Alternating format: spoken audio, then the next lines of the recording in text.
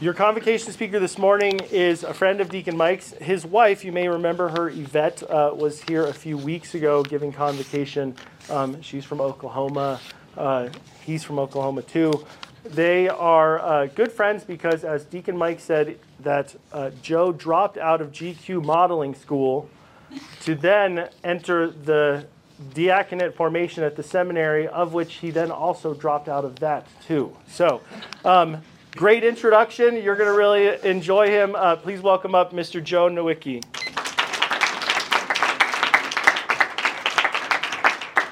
Good morning. Good morning. That was kind of weak. Good morning. Good morning. It's great to be with you all this morning. I did not drop out of GQ modeling school, whatever that is, Deacon, but I did drop out of diaconate formation to move to Florida.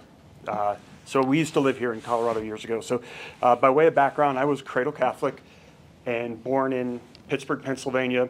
Went to the Naval Academy and got married right after the Naval Academy. Went into flight school, started flying jets off of aircraft carriers. Have two sons. My sons are 28 and 25 right now.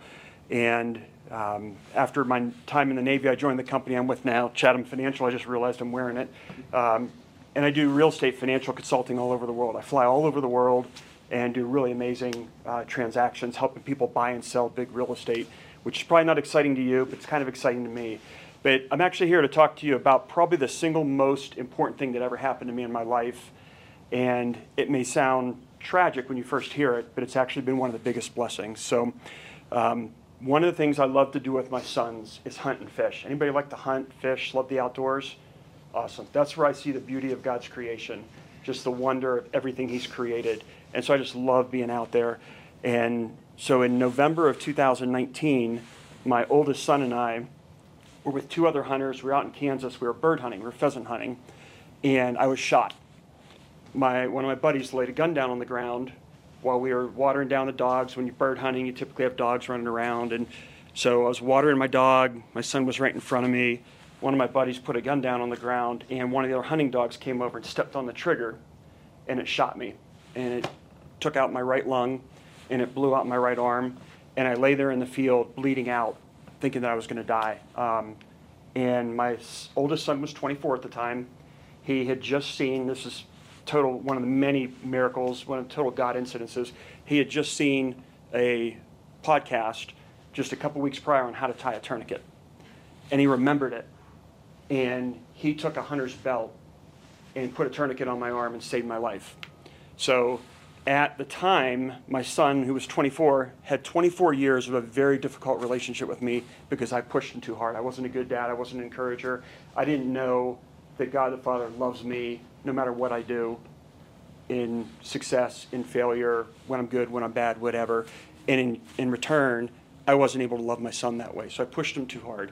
Well, suffice it to say, after that accident, I learned how much God the Father loves me and how my identity is a beloved son of God the Father, and how I'm then to love my son that way.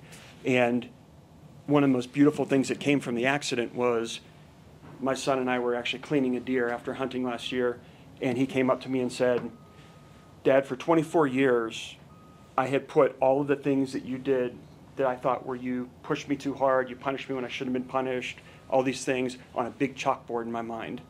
And I was holding that against you." And he said, "When I saw you laying there in the field bleeding out, almost dying," he said, "I just dipped it into a big vat of hot water, pulled it out clean, and decided to give you a clean start, and us a clean start. And now my son and I are very, very close, closer than we've ever been before." And the reason I want to kind of highlight this to you is I want to talk a little about tragedy and difficult times in life, because I did literally almost die. In fact, when I went unconscious in the field, 2 days later I woke up in the third hospital that I was in after 2 life flights. I was intubated. I was barely at the time, felt like I was barely being kept alive. And when I woke up, I saw a crucifix on the wall. I saw my wife, my sons, and I saw Mrs. Daly.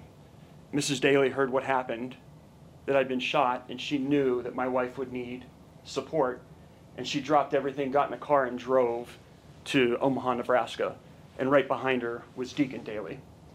And the reason I want to highlight this is one of the most beautiful things that came from this is my understanding of how people want to bless us, and how we should bless them in times of trial, in times of difficulty, in times of tragedy. And the love with which people like Deacon Daly and Mrs. Daly came and supported us was so uplifting to us, and it created so much positive energy through a crisis time where literally I thought I was going to die, and then when I knew I was going to live, we thought for a long time I was going to have my right arm amputated.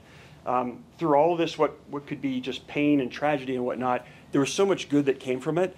And what it made me learn is there's this great paradox in tragedy, in difficulty, in pain and suffering, where a lot of times we see the difficulty and we're frustrated. We want things to be better, more comfortable, more fun, whatever the case may be. But there's always an opportunity to reach out to someone else and let them bless you. And when you see other people in difficulty, in trial, in pain, in tragedy, reach out to them and bless them as well. And I will tell you that as difficult and painful as it's been for the last 4 years, going through 16 surgeries, I've got another surgery planned. I'm still recovering. The blessings that have come from it far outweigh the pain. And I would just encourage you, just like Christ on the cross, right? When Jesus was crucified, it was the biggest tragedy. It was the most horrible injustice ever created. But it's also the greatest sign of love that we've ever seen, that man has ever seen and ever known. And so I just challenge you, when you're in times of trouble and difficulty, or you see someone else in times of difficulty, try to understand that paradox that God, nothing's ever lost in his economy. There's some opportunity there for you to love and serve that person and lift them up, and then witness to others in how you deal with pain and tragedy and suffering yourself, and allow other people to serve you. So that's my quick story, what I felt compelled to share with you today. And God bless you all. It's great to be here with you. And I'll just finish with praise be Jesus Christ. Now and forever. Amen.